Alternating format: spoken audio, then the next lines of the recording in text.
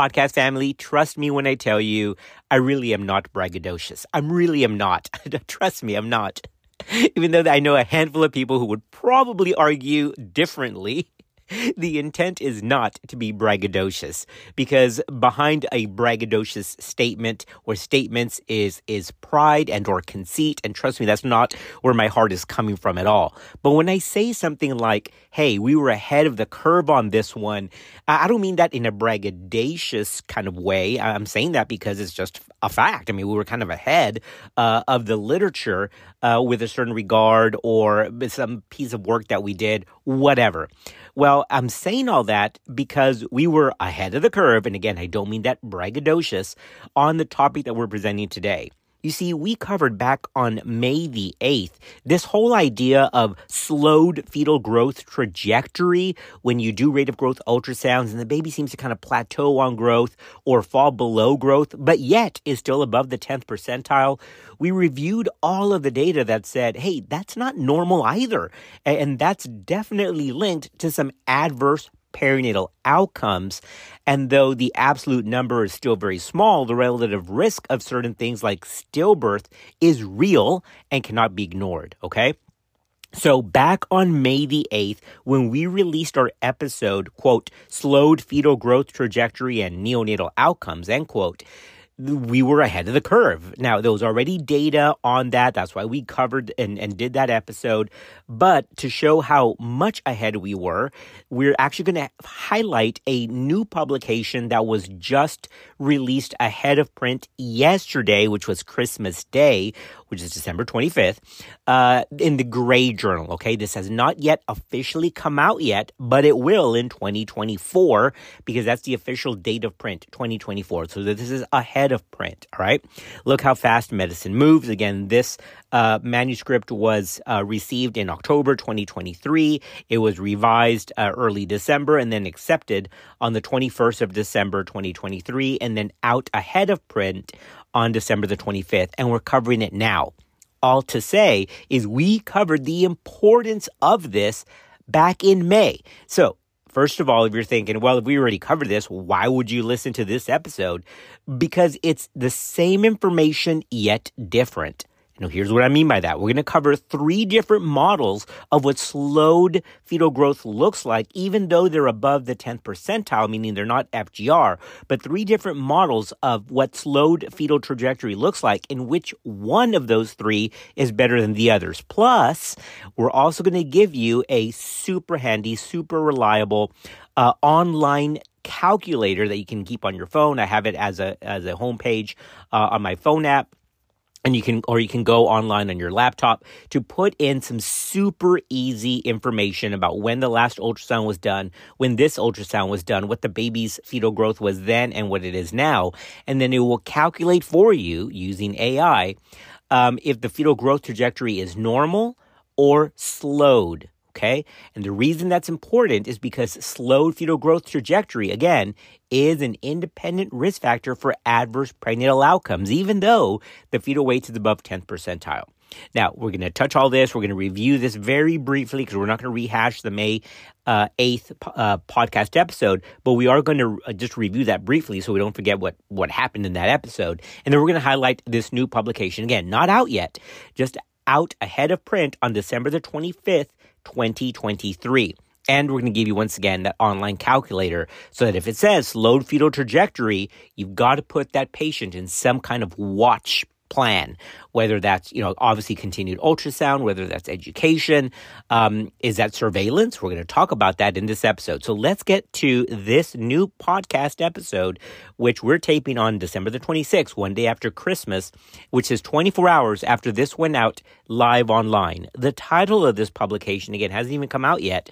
The title is Fetal Size versus Growth, Comparative Analysis of 3 Models of Growth Velocity Based on Third Trimester Estimated Fetal Weights for Identifying Stillbirth Risk. Let's talk about that now. Just trying to keep everyone up to date on evidence-based practice because medicine moves really fast. This is Clinical Pearls. When you need mealtime inspiration, it's worth shopping Kroger, where you'll find over 30,000 mouth-watering choices that excite your inner foodie. And no matter what tasty choice you make, you'll enjoy our everyday low prices, plus extra ways to save, like digital coupons worth over $600 each week. You can also save up to $1 off per gallon at the pump with fuel points. More savings and more inspiring flavors make shopping Kroger worth it every time. Kroger, fresh for everyone. Fuel restrictions apply. My goodness, I'm so thankful that, as our tagline says, medicine moves fast, because we're learning a lot. I mean, how many times do we do a rate of growth ultrasound and, we plot it on the graph, or obviously the headlock gives you the composite percentile growth, and it says, oh, it's, 13% or 20%. And we're like, okay, great. Hey, you're above the 10th percentile and below the 90th, so we'll take it. It's fine. But we don't really plot that against the previous ultrasound to see what the growth trend has been. That's called the growth trajectory. So the point is, we've got to think more about fetal growth than just being between the two goalposts of 10% and 90%. Well, I guess that's not really a goalpost, is it? What is that, the field lines? What is it? My sports analogies are not as good as others, I guess. But you know what I mean. You've got to stay within the lanes. How about that? Of 10 percentile and 90 percentile, and stay in the middle. That's been the traditional thinking for obstetrics for fetal growth. And that's okay. That's definitely acceptable, because we know that fetal growth under their 10th percentile could be a marker for problems. That's called fetal growth restriction. Although, as we talked about in the last episode, that's got some issues, because in populations where the maternal body habitus is very small, or there's constitutional factors, ethnic/racial factors where the baby is just small, then that could artificially present as FGR. But it's very hard to do population-specific growth charts, so most people traditionally have stuck with Hadlock, which is where you get the 10th percentile and 90th percentile. None of that's new. We've all covered that many times before, right?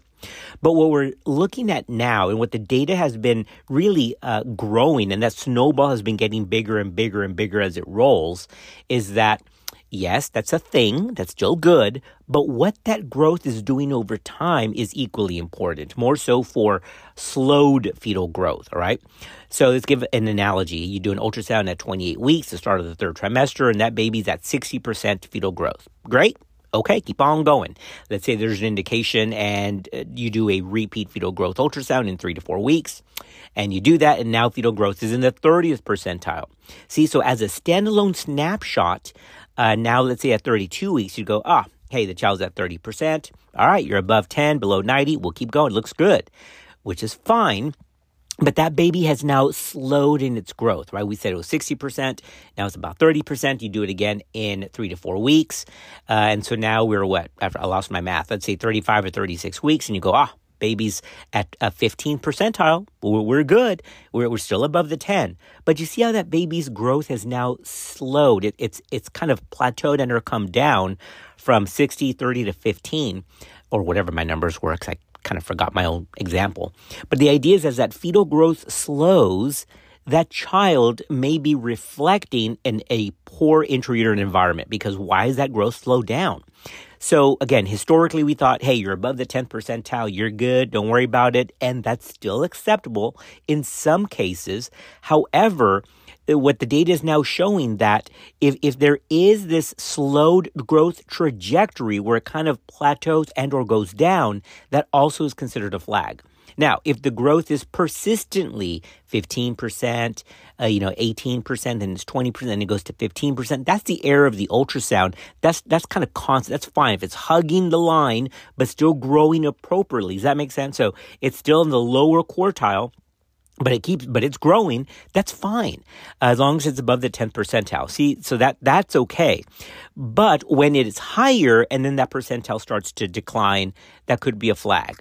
And so this is what we're going to talk about today, because this is exactly what we referenced back in May.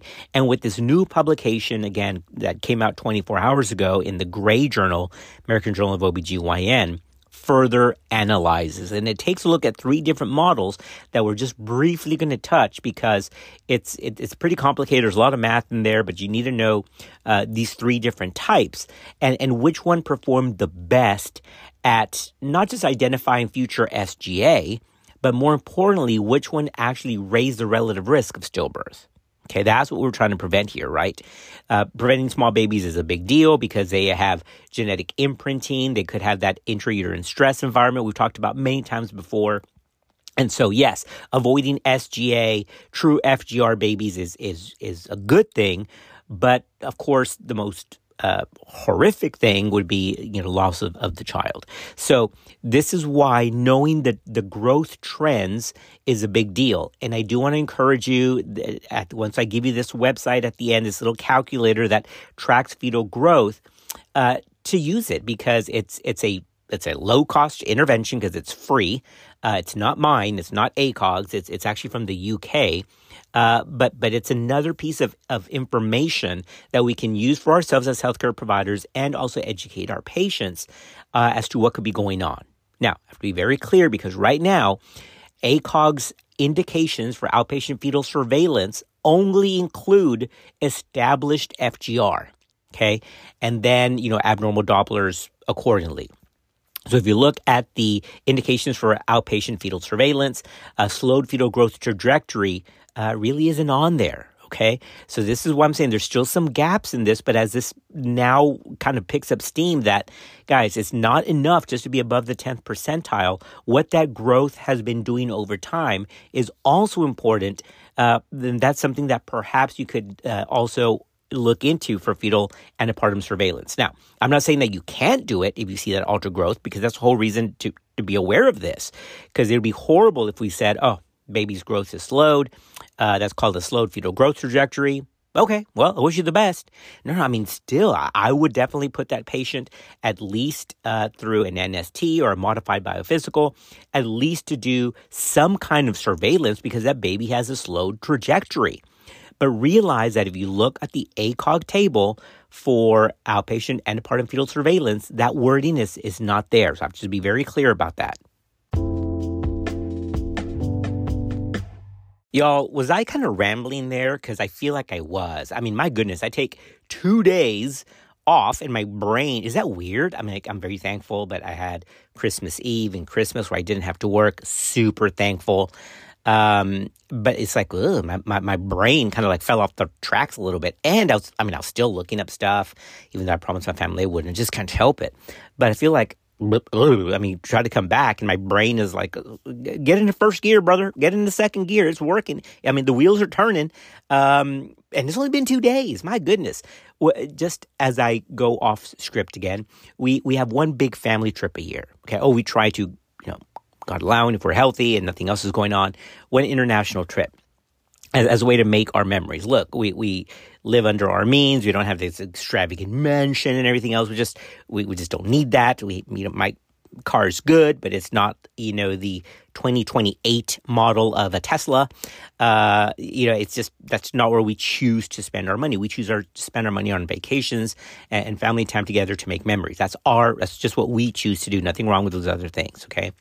But when my point is, when I go on an international vacation, and we typically go for anywhere from 7 days to 10 days, I got to keep on that. I mean, I've got to keep my brain active because with the little ADD, issue that I've got, my brain can very easily derail. So I've got to keep it trained. I always try to keep it active and look up some stuff. That's why I read so much, because it's very easy for me for the brain to go off on its own vacation. So again, do you see how this has happened? What is the purpose of me telling you about my vacations? The 2 days. I took 2 days off for Christmas, and so now I feel like I'm rambling. Point made. I just know that our program editor is going to text me when he hears all this and is going to go, "Oh my goodness, brother, you need some more caffeine, get back on your ADD medicine or something." I mean, my goodness. Anyway, he'll probably edit half of that stuff out. Anyway, back to ACOG's committee opinion that we just referenced. That was indications for outpatient antepartum fetal surveillance. That was number 828, right? 828 from June 2021. Remember, it goes through a little bit of text, but the real value in this is that nice little table that lists things from the fetal compartment, the maternal compartment, and then placental as to when to begin antepartum fetal surveillance, right? And as we said, it's great, but maybe not like every single thing is on there because this is a guide, right? So that's the one, this is where I'm going. If it's not on here, but there's obviously an abnormal maternal or fetal condition, put it on antepartum fetal surveillance, for heaven's sakes. I mean, my goodness. Yes, I get the idea that the more that you look for things, the more you can increase intervention. That goes for all antepartum fetal surveillance. But altered fetal growth trajectory, just because it's not right now in this table from June of 2021, it does leave something there for professional judgment and interpretation because slowed fetal growth trajectory is an independent risk factor for adverse perinatal outcomes. So if you're thinking, I have never heard of that, that's nonsense, as long as it's above the 10th percentile, you're good, I encourage you to please go to the May 8th, 2023 episode where we reviewed all that data. Okay, so back to table 1 from this committee opinion. Under fetal factors, it's growth restriction. And remember that this table does not include this altered fetal growth. And that's one of the issues here that's problematic, but it is what it is.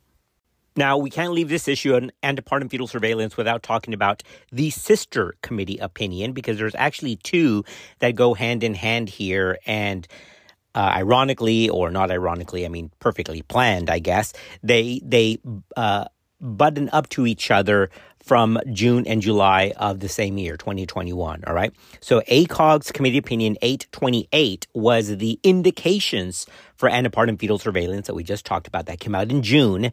And then the following month, in July of 2021, ACOG's Committee Opinion 831 came out, which was indications for late preterm and early term delivery. Okay, so you've got indication for antepartum fetal surveillance, and if you find, oh my God, something is jacked on here, I need to get this kid out, then you match that to the indications for late preterm / early term delivery.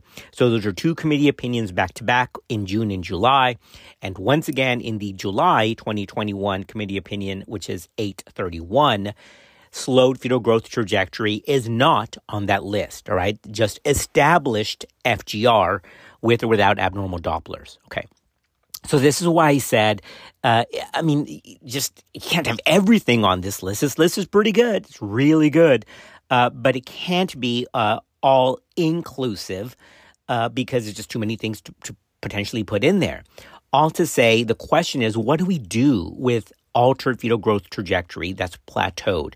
Is it a true indication for surveillance? Do we get them out early? And the answer is we're going to have to do that on an individual basis with, quote, shared decision-making, end quote. You know that comes up whenever the data is kind of hokey and stuff is out there and it's like, oh, I should do something, but it's not really in the guideline. That is shared decision-making.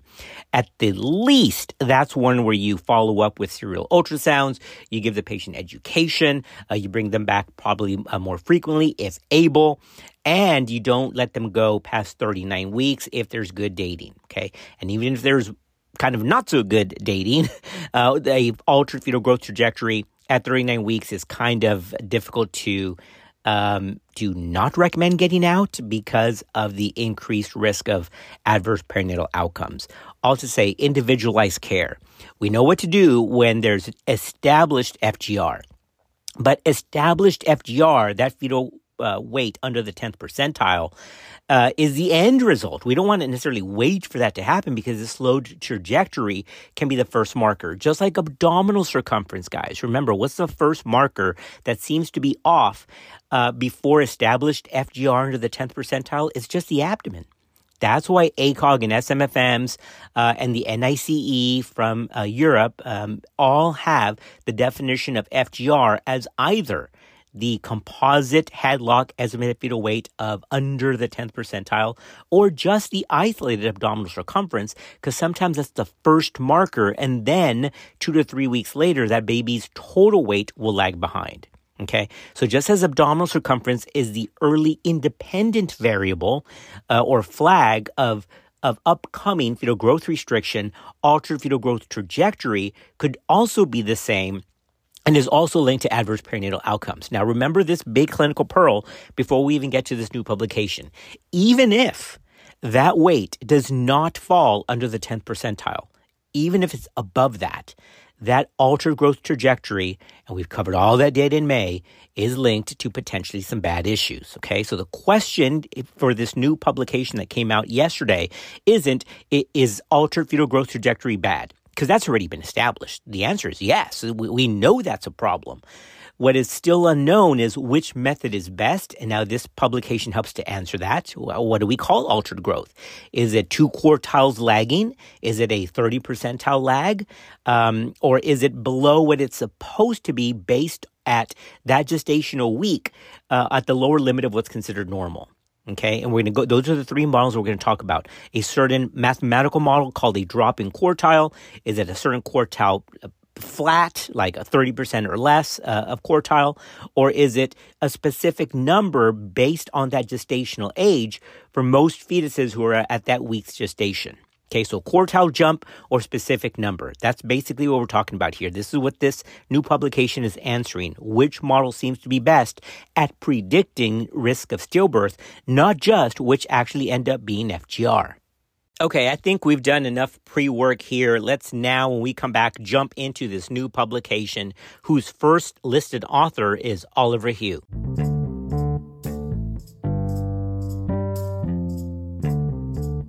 I definitely don't want to get into a lot of the same data that we did back in May 2023 because you got to go back and listen to that because this episode now just validates that content and it gives more information as to which model is best, okay?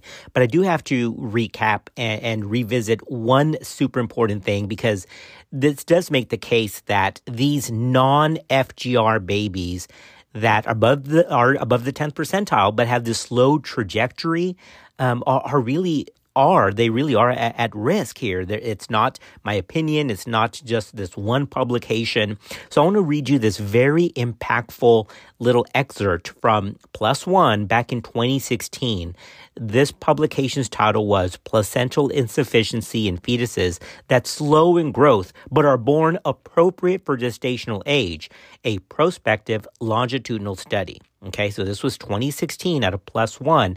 Let me just read you this super impactful, kind of scary quote, and this is why this should get your attention. Quote, "It is plausible that placental insufficiency placing fetuses at risk of stillbirth is not restricted to those born SGA. Notably, nearly half of normally formed stillbirths are reported to be appropriate for gestational age." So let's stop there for a minute. Half of all malformed stillbirths are appropriate for gestational age at birth. So they're not all FGR. So according to this publication and the data that keeps repeating that's about 50% that are not growth restricted. However, if you take a look at their intrauterine environment in the past, if you go back and look at them, you find something interesting. So let me go on with their quote from 2016 and shed light on this. They continue, quote, "We hypothesize that there may be a subgroup of AGA fetuses with placental insufficiency who display slowing of fetal growth trajectory while in utero, but do not end up with a birth weight less than the 10th percentile. Thus, they are not classified SGA. Okay, now let me stop there. Now they're calling it SGA because that's, of course, reflecting birth weight, but in utero, of course, we would call it FGR. And then they go on to say, quote, such cohort that has declined in weight centiles in late pregnancy may be an important under-recognized group with suboptimal placental function who are at increased risk of stillbirth," end quote. It all makes the case, guys, that being above 10th percentile is great. Being under the 10th percentile definitely increases the risk of stillbirth, which is highest under 3.5 percentile. Okay, we get that. That's not a question that's not disputed. However, you can't leave it at that. We cannot ignore those fetuses who are above the 10th percentile but have this slowed growth trajectory. It's just over and over again over the last really 10 to 15 years that we've learned that FGR is not good, for sure. But slowed fetal growth trajectory isn't good either. I think now that we've all understand that altered fetal growth really is an issue, now let's get into our content for today.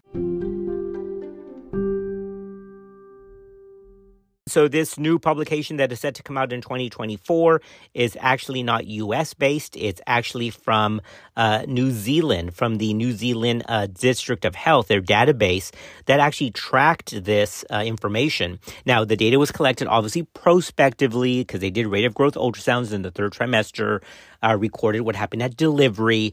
But then, so the data was collected prospectively, but the study design was obviously, once they chose their study period, looked at everything as a whole retrospectively, all right?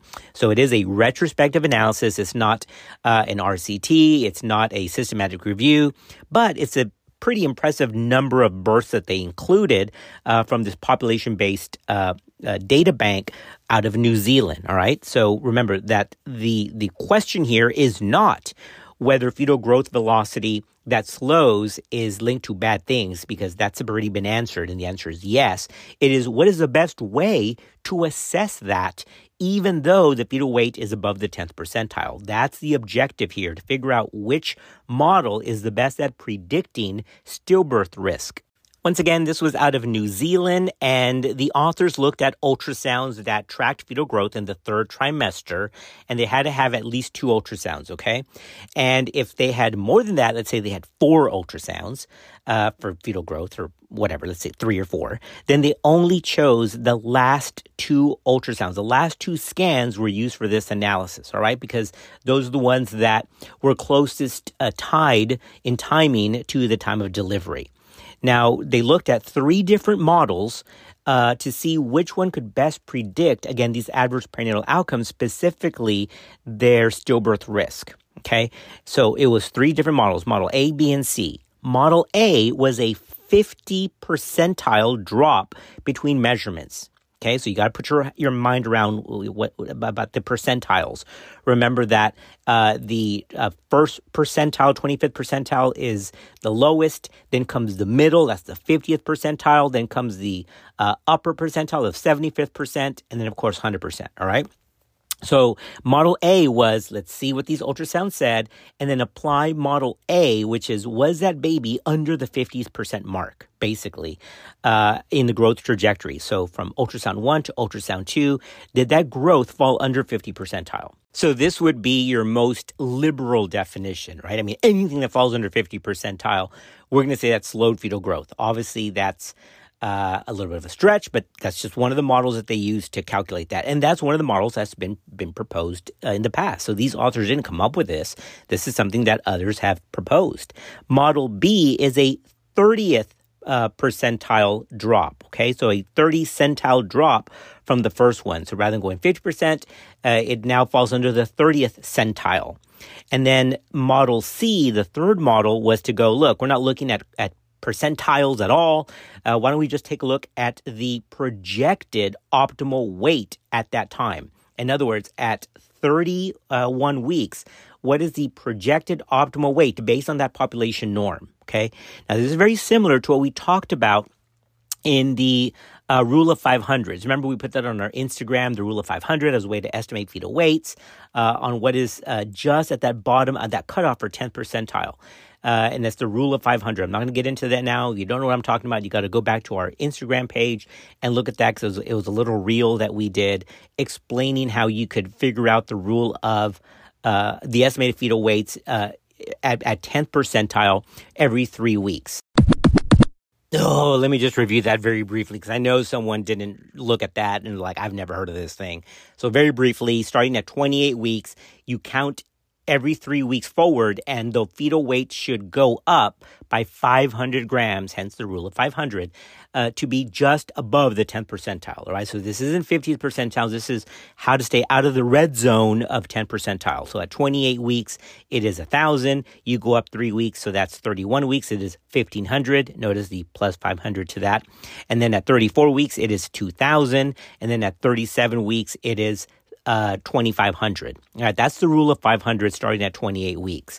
And again, go to Instagram. It's a nice little table that outlines that. So using something similar to that to go, hey, if we know at 32 weeks, what that baby's weight should be, the projected optimum, then we can say if this growth trajectory was normal or slowed. All right, so the first two are using centiles, a drop in 50th centile. Plan B or Model B was a drop below the 30th centile. And then Model C was, hey, forget about centiles. Those are too big. Why don't we just say, what should the baby's weight be at time of this ultrasound at this gestational week to be considered normal, which is above the 10th percentile mark? Okay, so this is what they used in these three different models applied to these random OB ultrasounds that were done in the third trimester. Then they looked at the data and said, let's apply these three models to these and then see what happened at the end to see which one is better at predicting stillbirth risk. Okay, so in terms of results, the study cohort had over 71,000 pregnancies.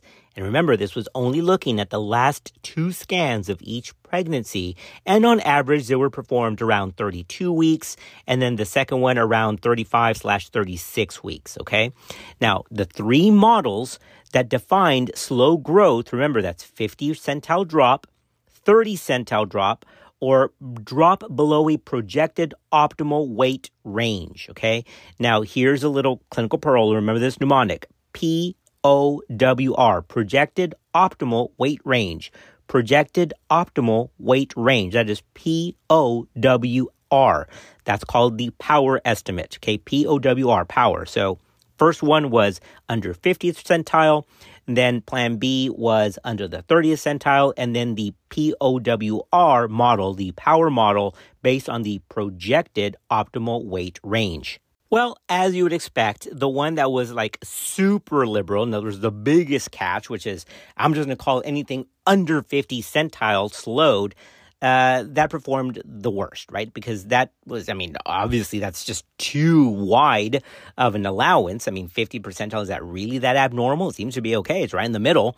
And so that didn't do as well at predicting true altered fetal growth. The best one that seemed to predict a slowed fetal growth that was abnormal was the one that was the power model, the projected optimal weight. That did it around 10.8%. That was the highest turnaround, the highest efficacy of the 3 models to truly predict abnormal fetal growth.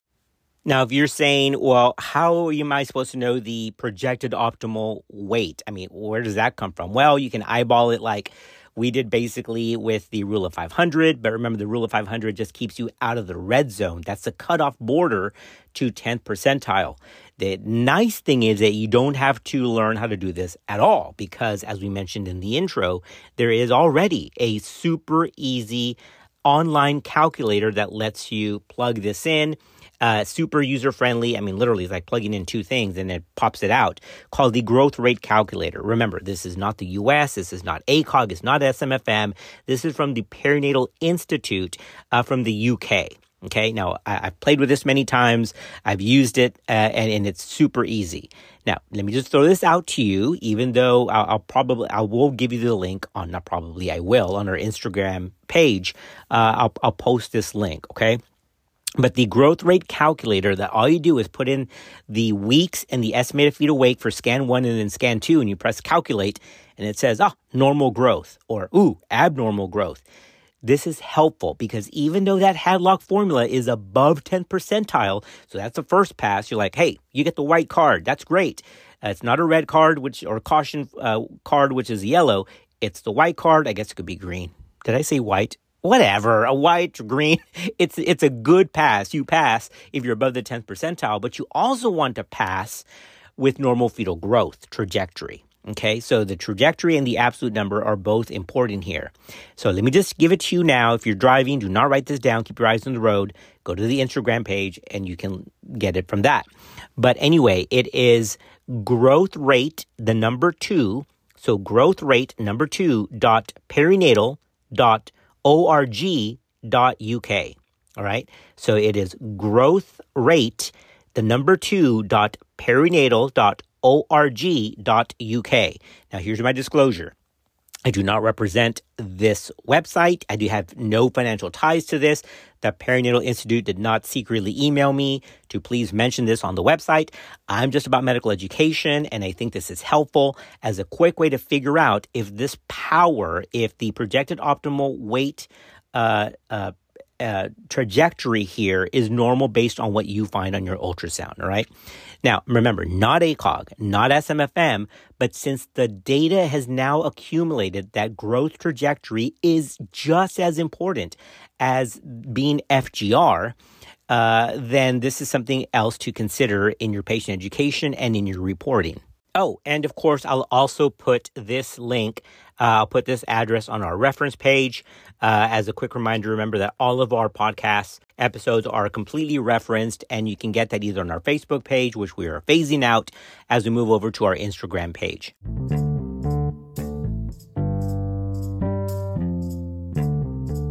As the authors state in their results section, quote, the projected weight range method identified an additional 79%. Guys, that's 79% of non-SGA cases as slow growth.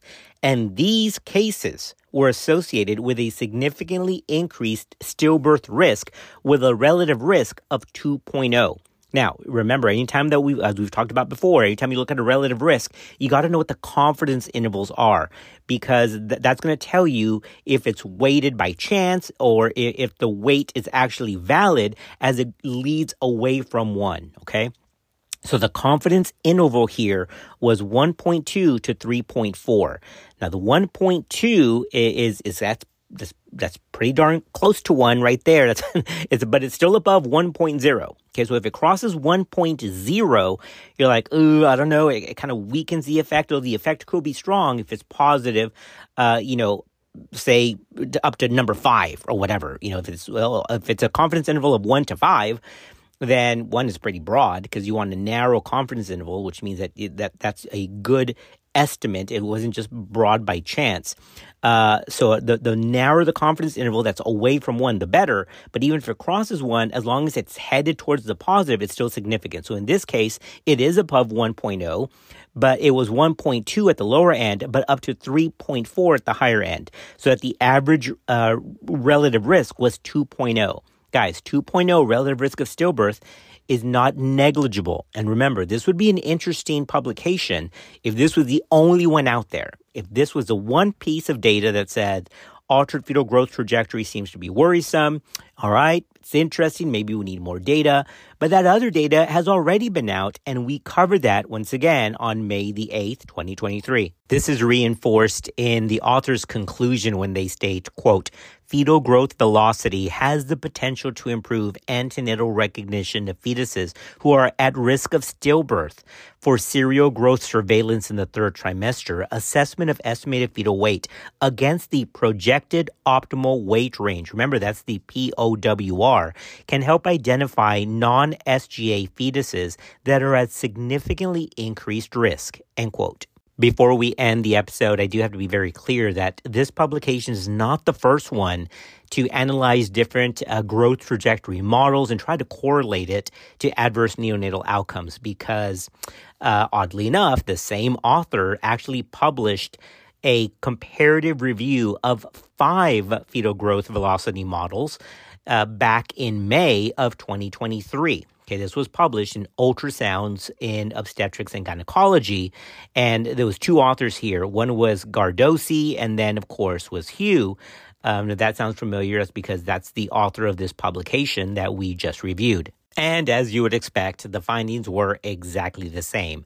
In this May 2023 publication out of Ultrasound in Obstetrics and Gynecology, the authors state, quote, comparative analysis of the 5 clinically used methods to define slow fetal growth has shown that only the measurement interval specific POWR model can identify non-SGA fetuses with slow growth that are at increased risk of stillbirth, end quote.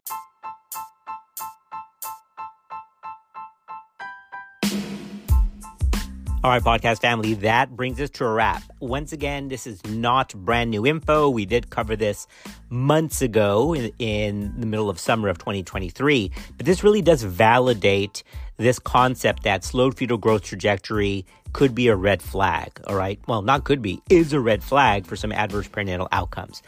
Now, we also have this value of using this online calculator, but again, I have to be very clear that is not US based, even though it shouldn't make a difference, but it is from the Perinatal Institute from the UK, and it's not from ACOG or SMFM, but as an educational and prognostic tool here can better help us take care of our patients here in the States and really everywhere else. All right, podcast family, that brings us to a wrap. As always, we're thankful for you. We're glad you're part of our podcast community, and we'll see you on another episode of Clinical Pearls.